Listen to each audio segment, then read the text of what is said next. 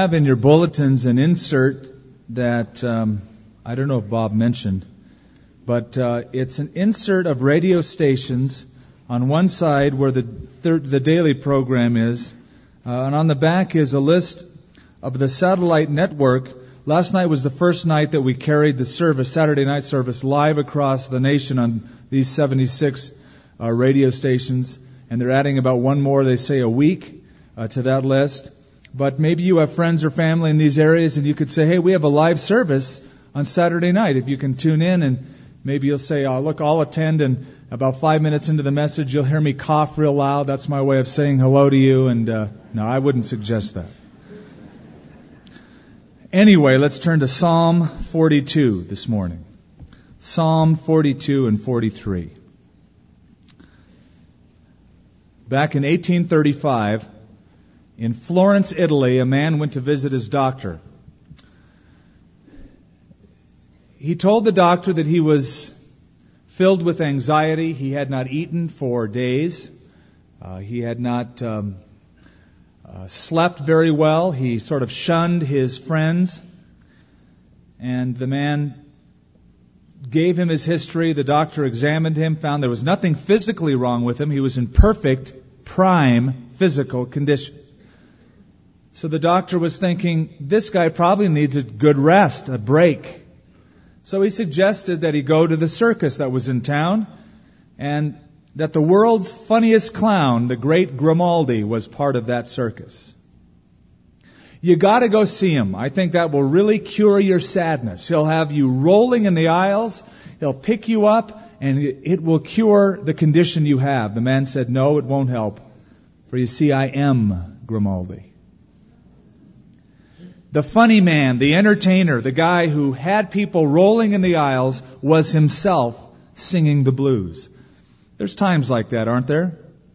Times when the blue skies give way to gray skies, when the sun seems to hide, when there are sighs instead of smiles. And perhaps that's why we love the book of Psalms so much. Because Psalms is filled with honest expressions of this is real life. This is the condition that we go through and the problems that we face in the light of God. Psalm 42 and 43 are about that.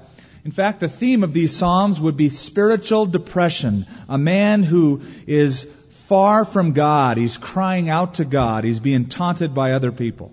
He feels down in the dumps, cast down. Now, I used a term, spiritual depression. That was a term coined by Martin Lloyd-Jones, a medical doctor in England, who became the pastor of Westminster Chapel later on.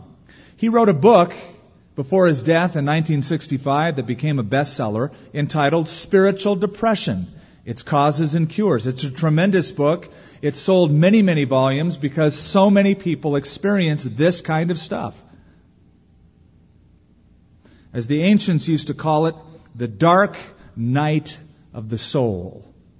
Your zest for life seems to be attacked. Little tasks seems like insurmountable obstacles. Words like hope, joy, peace are meaningless. One author described this condition as a miserable, wretched experience that leaves you exhausted, uninvolved, and in deep, hopeless despair. There seems to be absolutely nowhere to turn and not one single thing you can do to escape these horrible feelings. You feel doomed, trapped, and at the end of your rope. It's awful. And you know what? Christians are not immune. Because we have an enemy who goes around like a roaring lion, seeking whom he may devour, he will throw anything and everything at you to discourage you. Add to that the fact that we live in the world surrounded by unbelievers who persecute us. Add to that the stigma of guilt that some Christians feel because, after all, I shouldn't feel this way, I'm a Christian. And you have a recipe for Psalm 42 and 43. Spiritual depression.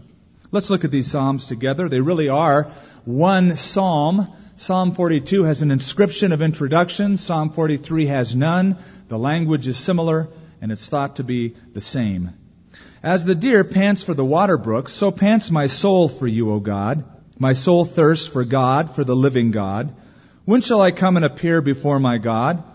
My tears have been my food day and night, while they continually say to me, where is your God?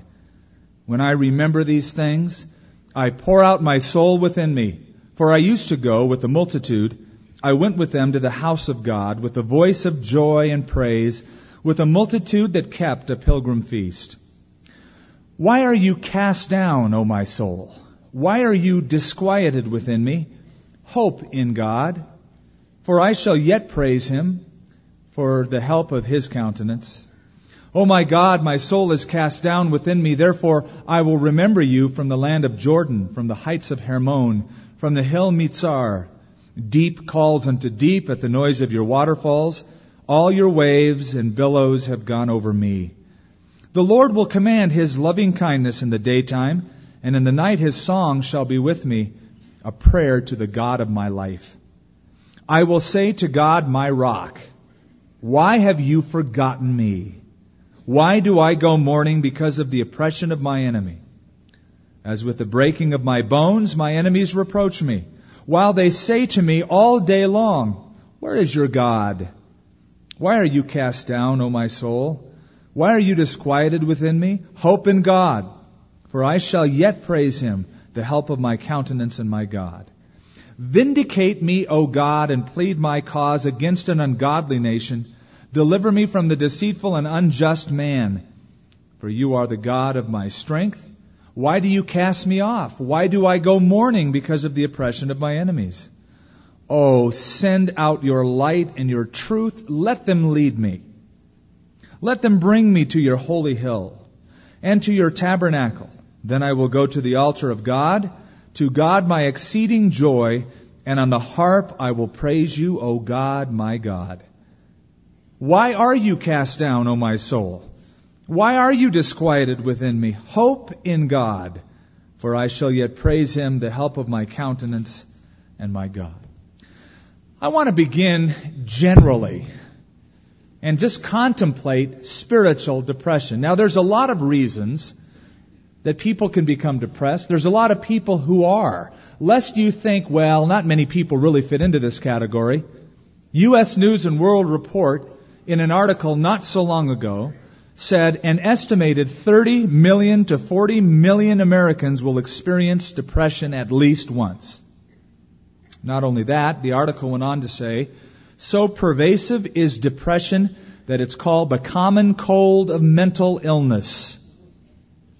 And the article went on to say it's on the rise. It's increasing.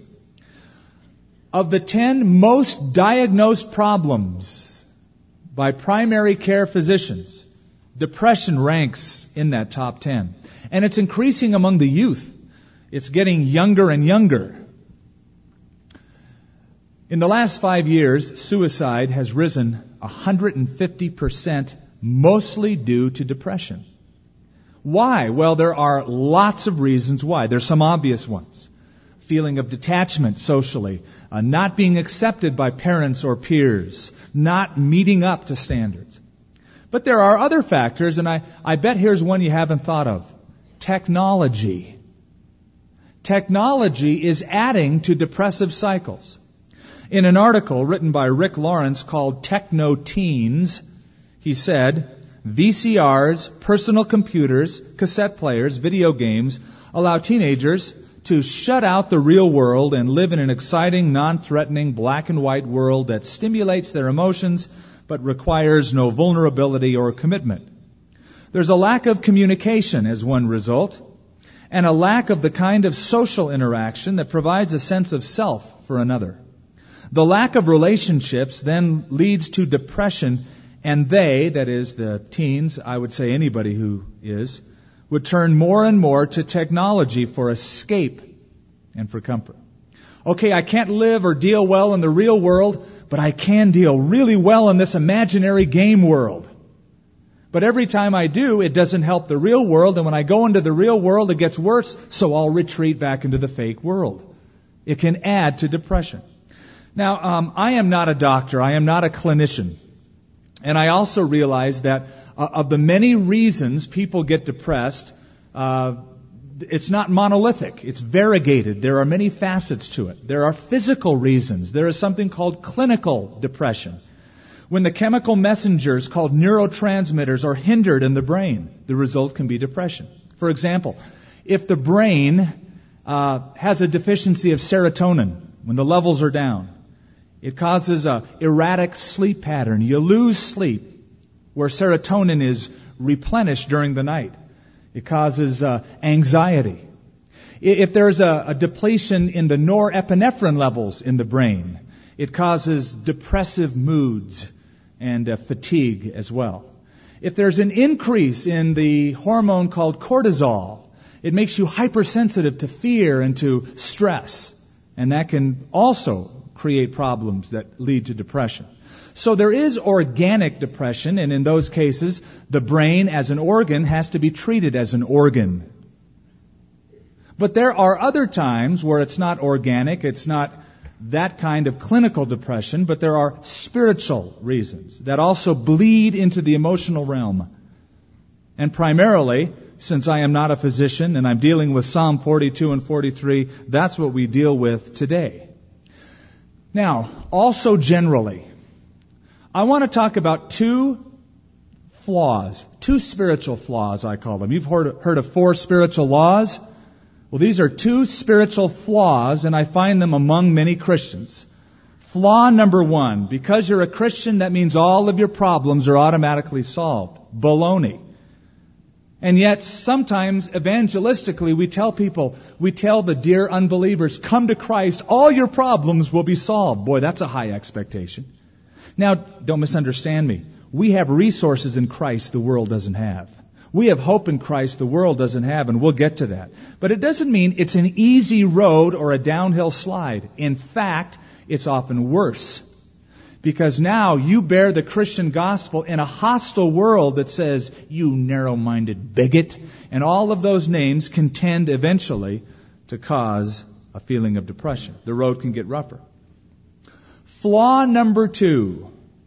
Well, if you're depressed, you must be unspiritual. Or at least immature, because mature spiritual believers never get depressed. Well, you must have never read the Bible, because so many of the heroes inside the Bible, as well as out, have suffered this condition that we read about here in these Psalms. David, who didn't even write this psalm, but in so many others, spoke about the anguish of his soul. A few Psalms back, he said, my soul is in anguish. How long, O Lord? How long? Then there's Elijah. Remember him?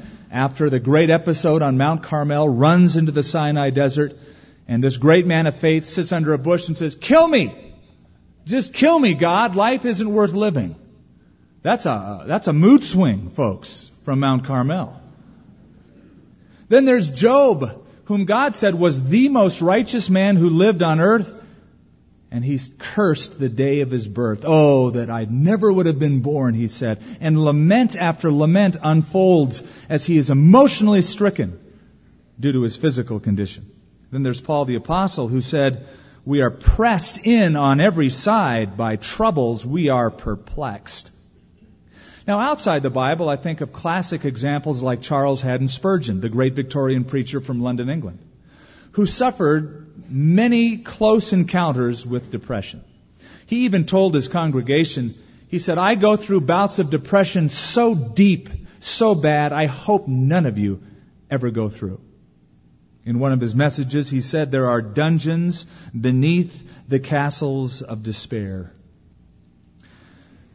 Add to that the stigma of guilt that many Christians feel when they don't feel happy, when they don't feel perfect and ebullient and joyous. There's that stigma of guilt that many people feel because during depressive times, there's an exaggerated sense of sinfulness as we look in an introverted way inside. As one person said, for the Christian, feeling down can be more damaging than falling down. And quoting Proverbs 17, he said, a broken spirit dries up the bones. Now I draw your attention to the inscription of this psalm, even before the first verse. to the chief musician, a contemplation of the sons of Korah. This was not a psalm written by David, but one of the sons of Korah. Do you remember Korah? Do you remember Numbers chapter 16? Korah, who was a Levite of the family of the priests, decided that he would get in Moses and Aaron's face and challenge their leadership. So he took 250 leaders, surrounded Moses, and said, "We don't like your leadership. We don't think you're in charge." And God had an answer for them. The earth opened up and swallowed them. They were judged instantly by God. But God spared the sons of Korah, and by an act of grace commissioned them for service. I'm sure they served gladly after that incident, don't you? "Oh, yes, sir. We'll do anything you want, God." Well, what happened to them? They became not only the priests, but the worship end of the tabernacle in the wilderness and the temple. David, when he selects the Levitical choir later on in the books of Chronicles, he chooses the sons of Korah. So this group, the descendants of Korah, they were in charge of the production and the performance of worship music for the tabernacle. That's all background so that you'll understand this cry of this psalm. When will I appear before God? The desire to be in the tabernacle, in the temple, and do what God had called them to do. Let's now then take these verses sort of one at a time, section by section, and look at the causes of spiritual depression as outlined here. There are 5. I'm sure there are more, but for this psalm, these 2 psalms, there are 5 causes of spiritual depression. Number 1, unfulfilled expectations. This is what I expect, but I didn't get it, and that can tend toward depression. Look at verse 1. As the deer pants for the water brook, so pants my soul for you, O God. My soul thirsts for God, for the living God. When shall I come and appear before God? My tears have been my food day and night, while they continually say to me, where is your God? When I remember these things, I pour out my soul within me. For I used to go with the multitude. I went with them to the house of God with a voice of joy and praise, with a multitude that kept the pilgrim feast. Whoever wrote this psalm, whichever son, descendant of Korah it was, this guy was far away from Jerusalem. He is stuck somewhere by exile, by circumstances. He can't get to Jerusalem. He can't join the pilgrims as they make their way down there. And he's very bummed out at this point. He should be in Jerusalem. He can't get there. He has the expectation, and he can't make it. He says he's like a deer in verse 1 that pants after the water, but he himself can't find refreshment because he's stuck. In verse 6, we kind of find out where he's at.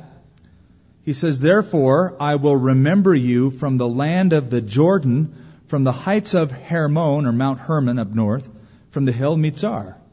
So this guy is on the other side of the Jordan to the northeast of Israel, in the area of Mount Hermon where the streams of water flow down into the rest of the nation. He wants to get to Jerusalem. He can't. The expectation is unfulfilled. Whenever we make plans to do something, we have a desire to do something, we look forward to something, when that something doesn't come to pass, the results can be we're cast down. It's disheartening.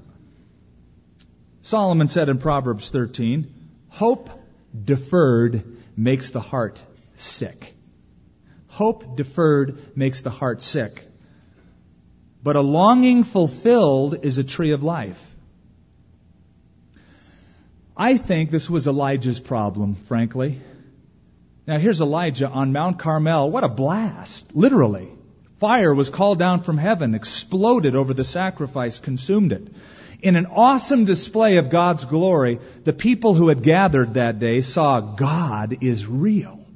The prophets of Baal were killed and banished. And all of the people on Mount Carmel that witnessed this said, God is the Lord. And I'm sure that Elijah expected a national revival. The whole nation, king, queen, servants, everyone, they're all going to turn to God. Well, they didn't. In fact, the queen said to Elijah, if I don't kill you by tomorrow night, then I wish myself dead. And so she and her troops pursue him down into the Sinai. That's why he said, okay, I'm no better than my ancestors. Just kill me now, God. The expectation of revival didn't happen, drove him into depression. Now also remember, because they're descendants of Korah, because their occupation in life is to be in the temple, around worshipers, leading the worship, this guy is stuck far away from the place of worship. So his whole purpose in life, his whole meaning, his sense of usefulness is being challenged. I'm sure it's the same feeling of people who are caught in a job they hate. Man, I hate this job. It's a dead end. I have more talents than this. I have more gifts than this. They ought to be used. Or people who are forced from their job into an early retirement. Or people who are debilitated because of a disease and they feel constrained.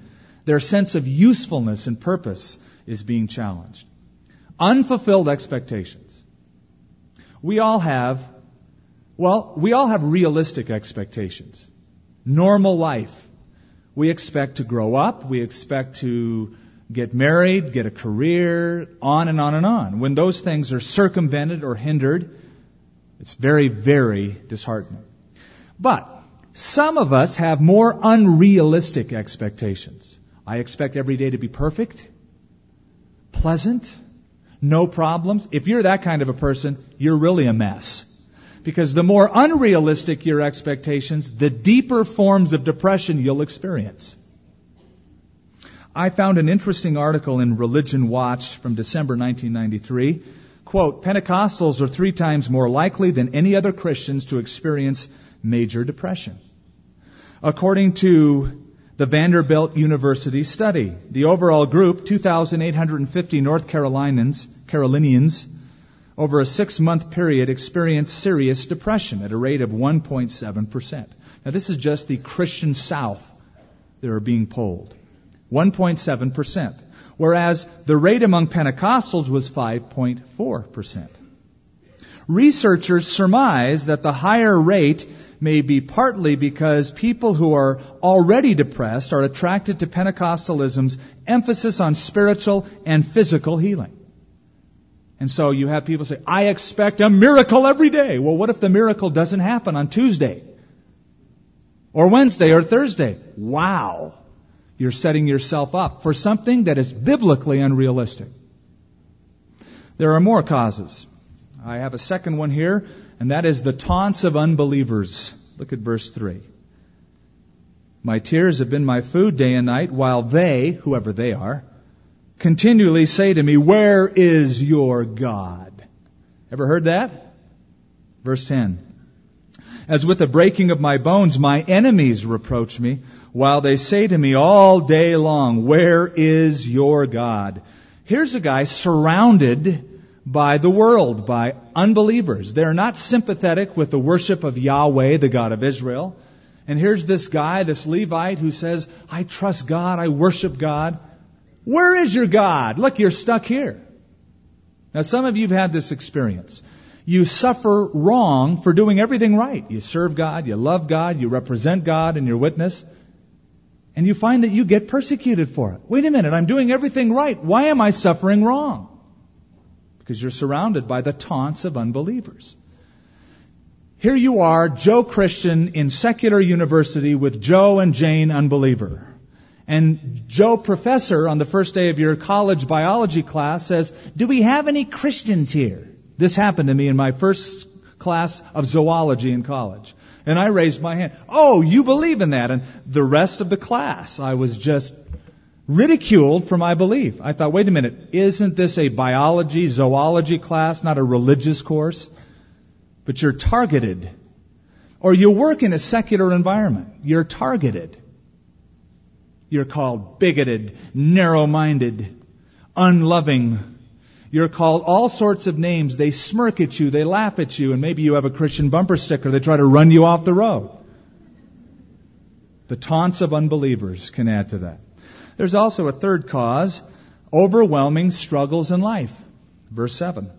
Deep calls unto deep at the noise of your waterfalls.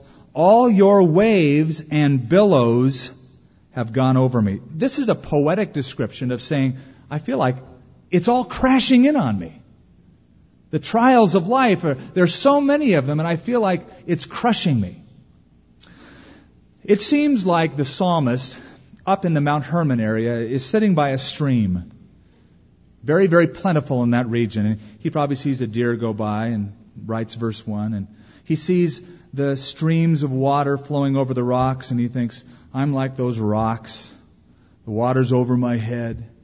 But what's interesting to me is being up in the Mount Hermon region, he talks about waves and billows, the kind of thing you only get in the ocean. Now, coming from an area where I surfed, I really know what it's like to have waves and billows crashing over you. Out in the surf, I've caught the wave too early or too late, and you go over the falls, or you get caught in Maytagville. Just you can't get out. You feel crushed by the wave. You learn to respect the ocean. Here's a guy by the streams, and looking at the streams, he thinks, yeah, but my trials are a lot worse than the stream. They're like the waves of the ocean crashing over me. Overwhelming struggles of life. Listen to Paul the Apostle. You say, oh, Paul the Apostle must have had sort of a carefree life, always up. Well, 2 Corinthians 11 will change your mind. I have labored and toiled, said Paul. I've often gone without sleep. I've known hunger and thirst. I've often gone without food. I've been cold and naked, and besides everything else, if that wasn't enough. I face daily the pressure of my concern for all the churches. You hear that language? Insomnia, daily pressures. Mounted up. That's how Paul felt many times. This kind of stuff can all add up, mount up, seem insurmountable. It's not just one thing, it's 2, 3, 4. They just keep accumulating. The struggles of life, overwhelming.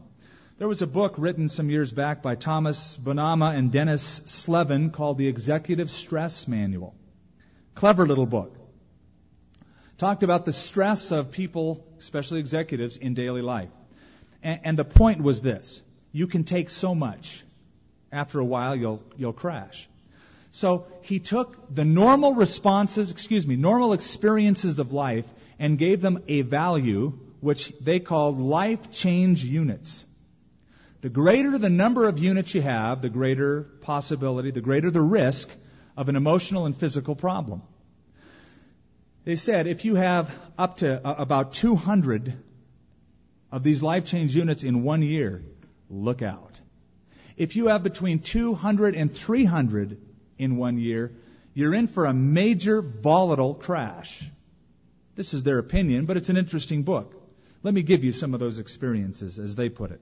The death of a spouse, they have figured, would give you 100 life change units. Divorce, 73. Marital separation from a mate, 65 life change units. Detention in jail or institution, 63. Death of a close family member, 63. Major personal injury or illness, 53 life change units. Marriage, 50. It's interesting, isn't it? Stress can be good and bad. It's still the same on the body, but 50 in marriage. Being fired, 47. So more stressful to be married than it is to get fired, according to them. Retirement from work, 45 life change units. Pregnancy, 40. Vacation, 13. You still got to think, do I got the right gas? Car loaded up? Are all the kids in it? Christmas will give you 12 life change units. Sometimes more, right? So, 3 causes for spiritual depression. Unfulfilled expectation, taunts of unbelievers, the overwhelming struggles of life. Let's look at a fourth. Verse 4. The wrong use of the past. When I remember these things, I pour out my soul within me, for I used to go with the multitude. I went with them to the house of God with a voice of joy and praise, with a multitude that kept the pilgrim feast. This guy has memories of better days. He's stuck. He remembers the way it used to be, the way it ought to be, the good old days. He's looking back.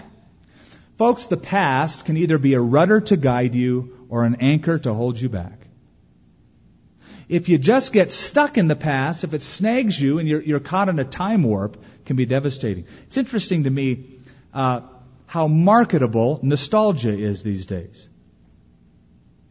Where people are they buy it up. The old music, the old clothes. Remember when? Remember when we had bell-bottoms, man, and tie-dye T-shirts and Volkswagen buses without air conditioning, smoothies, granola? That's life. Let's recapture it all back again. Living in a time warp. Looking back rather than looking ahead. And sometimes Christians can get snagged. Here's a guy who's thinking, I remember the temple sacrifices, the smell, the sound of the worship in Jerusalem. It's legitimate, but it's still the past. There's another one. I could have mentioned this at first, but I saved it for last. Another cause of spiritual depression, preoccupation with yourself. Now, if you were to count up the personal pronouns in Psalm 42 and 43, there are 51. In other words, the word I is used 14 times, me is used 16 times, my is used 21 times. At the same time, the psalmist mentions God 20 times and the Lord once. So 21 to 51. I would say he's a bit preoccupied with himself. It's not God, it's himself. His plans are not fulfilled. His life is crashing in on him. His past hasn't been changed. It's his life, his problems. Now, folks, there are many reasons for depression. This isn't the only one, but it's one of the biggest ones. Selfishness, focusing on yourself. Now, there is a point where we should examine our lives and turn inward and say, who am I before God? What should I be doing? Should I change? Do I need to repent of something? Is there something God is trying to speak to me? But be careful, because you can begin to see yourself in every experience in life. That's what I think this guy in Psalm 42 and 43 did. He's up there by Mount Hermon, he's by a stream, and he sees a deer go by and goes, yeah, that's like me, man. I'm that deer. I can't get refreshment. And he sees the stream and goes, yeah, I'm surrounded by water. It's worse than the stream. It's preoccupation with himself. Listen to this article called Recipe for a Miserable Life. Here's the recipe for a miserable life. Ready? Think about yourself. Talk about yourself. Use I as often as possible. Mirror yourself continually in the opinions of others. Listen greedily to what people say about you. Expect to be appreciated. Be suspicious. Be jealous and envious. Be sensitive to slights. Never forgive a criticism. Trust nobody but yourself. Insist on consideration and respect. Demand agreement with your own views on everything. Sulk if people are not grateful to you for favors shown them. Never forget a service that you may have rendered. Be on the lookout for a good time for yourself.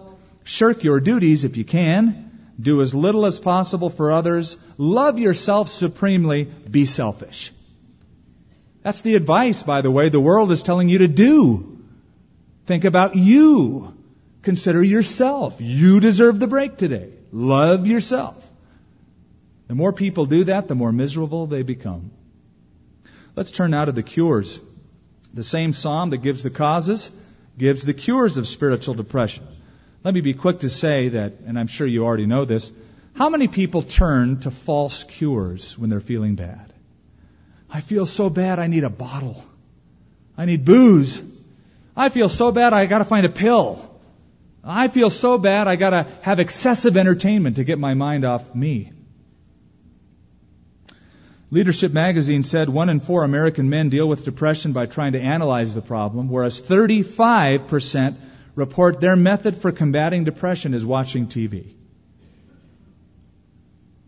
That's going to help? It's got to make it worse. Well, what are some of the cures?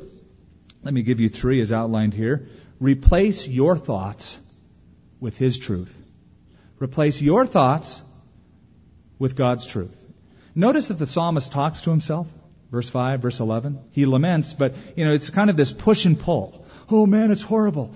Hey, how come you're cast down, soul? Listen up here, soul. Hope in God. He talks to himself. In other words, he realistically says, this is how I feel, but this is the truth, and the truth must replace how I feel. He talks to himself. You were ever probably told, never talk to yourself, it's bad? No, it's good. Listen to the doctor, Dr. Martin Lloyd-Jones, the medical doctor turned pastor. He said, we must talk to ourselves instead of allowing ourselves to talk to us. Most of your unhappiness in life is due to the fact that you are listening to yourself rather than talking to yourself. You have to take yourself in hand. You have to address yourself, preach to yourself, and question yourself. So when those thoughts come to you in the morning or come to you at night, they didn't originate. You're not doing it. They're coming to you and saying, this is going to happen. This is bad. Tell the truth to your own heart. Replace it with God's Word. Replace your thoughts with His truth. Secondly, replace yourself with your God. It's natural in times of depression to think about ourselves, to be absorbed with my needs, my problems. It's normal and natural. But bring God into the situation. When you bring God into the situation and your focus is on Him more than yourself, you can't help but get elevated when you're looking at Him. That's what verse 8 is all about, by the way. It's like a flash of hope in the midst of despair. Look at it. The Lord will command His loving kindness in the daytime, and in the night His song shall be with me, a prayer to the God of my life. That's the answer. Replace yourself with your God. Now, a side note. Here's a guy who has changed his environment. He's up by Mount Hermon. That's the Golan Heights. Folks, that's one of the prettiest spots in all of the Middle East. Beautiful. Mountains, streams, waterfalls, huge peaks. Lush, green environment. But even though he's changed his environment, that in itself is not a cure for depression. Yet some will say, man, things are tough. I'm going to move. I'm going to quit. I'm going to get another job. I'm going to change spouses. You can do all of that, but you know what? You still have you. Wherever you go, there you are. All of those thoughts are still within you. The key isn't changing the perspective environmentally, but spiritually. That's what the psalmist does. You might say your outlook is determined by your uplook. Example. Martin Luther, the great reformer, went through a period of deep, introspective depression. He was glum. He hung his head. He moped around the house. And after a while, his wife, Katie, not knowing how to minister to him, decided to call his bluff. And one day she dressed all in black, like she was mourning somebody's death. When Luther came home and he said, "Who died?" She said, "God is dead." He said, "What? How can you say that?" He goes, "Well, looking at your life the last several weeks, God must have died." I don't know what it did, but it shook him. And after that, he put up a sign over his study. In Latin, vivit, he lives. He lives. It changed his focus from off of Martin Luther onto God. God lives. And it started picking up the way he was thinking and the way he was living. Thirdly, replace your past with your future. There's a word that keeps recurring. Have you noticed it in these two Psalms? It's the word hope. That's a word for the future. Replace your past. You failed, you've blown it, join the crowd. Replace your past now with your future. That's what the psalmist does. Hope in God, he says 3 times. And chapter Psalm 43 is a psalm of hope in the same circumstance he's going through.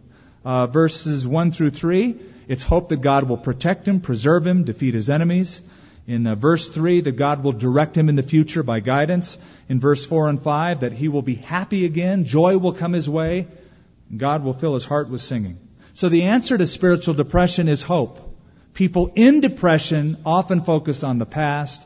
People that climb out of it often focus on the future. Paul said, "I forget the things which are behind. I look forward or press toward those things which are before, pressing toward the mark for the prize of the high calling in Christ Jesus." As you look back, see God in the past. And then look to the future. God's been faithful in the past. He'll be faithful now and in the future.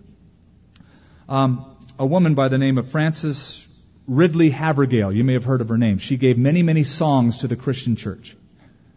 Many happy songs. One of the songs, one of the hymns is, "Take my life and let it be consecrated, Lord, to Thee." Yet, this woman suffered deep depression. She thought mostly of herself, of her faults. She was defeated. She lacked joy. Something changed in her life. She was reading the Bible in the original Greek. She could read the original languages. She was reading the Greek manuscript in 1 John chapter 1, verse 7, where it says, "If we walk in the light as He is in the light, we have fellowship with God, and the blood of Jesus Christ cleanses us from all sin." In the original Greek, it's in the present tense. The blood of Jesus Christ is always continually cleansing us from all sin. And as she read that in the Greek, that tense, that verb tense, it was like a new day had dawned. Here's a woman focusing on the past, her problems, her failures, and God is saying, let the future eclipse the past. I'll cleanse you now like I cleansed you then. I'll cleanse you in the future. Her focus was now on the future, what God could do from this point on, rather than just the past. I think the saddest note ever written during a time of depression was written by Hugh Pryor, the actor, who committed suicide in Las Vegas, Nevada. The note that was found by his body was very short. It said, "Tell my friends I'll see them in hell." Can you think of a more despairing note? Tell my friends I'll see them in hell, then boom, your life's over. Compare that ending with the ending that we read here. Hope in God, for I will yet praise Him. The answer is not go see Grimaldi. It's go see Christ. The outlook is determined by the uplook. Spiritual depression, you need spiritual means to deal with it. Father, we thank You that when our soul is cast down by whatever factors are involved, we are not alone. Some of the greatest men and women in biblical and extra-biblical history have suffered and do suffer the same. Depths, waves and billows. Lord, I pray that You'd help us to replace the thoughts that bombard us with the truth that is given to us, revealed in Your Word. Help us, Lord, to replace our self with how great our God is. Help us to replace our past with what You've done in our past in forgiving our sins, continuing to cleanse us, and what You'll do for us in the future. I pray that we'll hope and that we'll sing. We will yet praise You in Jesus' name. Let's stand.